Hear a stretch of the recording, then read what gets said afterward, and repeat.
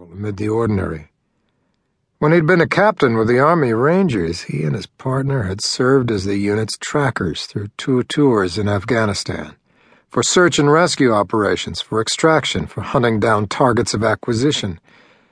In the outlying districts and villages of Afghanistan, the difference between life and death was not so much about rifles, Kevlar, and the latest risk assessments, as it was about noting the rhythms of the environment, the normal ebb and flow of life, and watching for anything out of the ordinary. Like now. The woman didn't belong here. Even the brightness of her clothing was out of place. The ivory knee-length coat, the red shoes that matched her scarf and hat.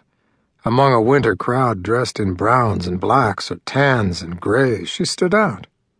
Not wise when you were being hunted.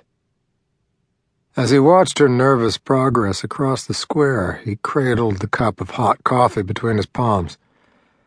He wore a pair of gloves with the fingertips cut out of them. Other patrons of the pastry shop gathered inside the small space where it was warm and crowded at this hour. They were bellied up to the counter or perched at small window-side tables. He was the only one banished to the outdoor patio at the edge of the cold square. He and his partner. The compact shepherd, known as a Belgian Malinois, lay at his feet, the dog's muzzle resting on the tip of his boot, ready for any command. Kane had served alongside him through 2 tours in Afghanistan. They'd worked together, eaten together, even bunked together.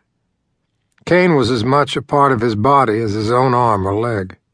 When Tucker left the service, he took Kane with him. Since then, Tucker had been adrift in the world, intending to stay lost, taking the occasional odd job to support himself, and then moving on. He liked it that way. After all he had seen in Afghanistan, he needed new horizons, new vistas, but mostly he had a drive to keep moving. With no family attachments in the States, he no longer needed a home. It came with him. He reached down and ran his fingers through the dog's dense black and tan fur. Kane's muzzle lifted. Dark brown eyes, flecked with gold, stared up at him. It was one of the unique features of domesticated dogs. They studied us as much as we studied them. He matched that gaze and gave a small nod, then flicked his eyes to the square. He wanted his partner to be ready as the woman crossed toward them, about to skirt past the outdoor patio. He scanned the flow of humanity into and out of the plaza as it wound around the towering statue in the center of the square. Its Baroque facade was covered in marble figures, climbing skyward toward a brilliant gold star. It represented those in the city who had escaped the Black Plague during the 18th century. As the woman neared, he kept a close eye on anyone staring toward her. There were a few. She was a woman who naturally turned heads, slender, curvaceous, with a fall of blonde hair to the middle of her back. At last, across the plaza, he spotted her hunter, or rather, hunters. A mountain of a man, flanked by 2 smaller figures, entered from a street to the north.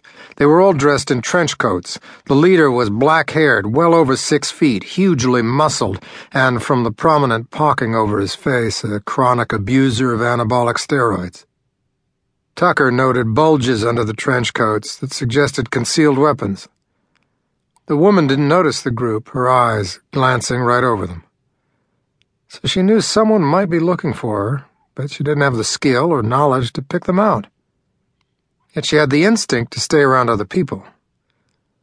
She hurried past his location, a whiff of jasmine left in her wake. Kane tilted his nose up to her scent. She headed toward the doors of the massive Matthias Church with its towering stone-laced Gothic spire and 14th-century reliefs depicting the Virgin Mary's death. The doors were still open, waiting for the last of the day's tourists to straggle out. She headed inside, casting a final look around before ducking past the threshold. Tucker finished his coffee, left a tip, and stood.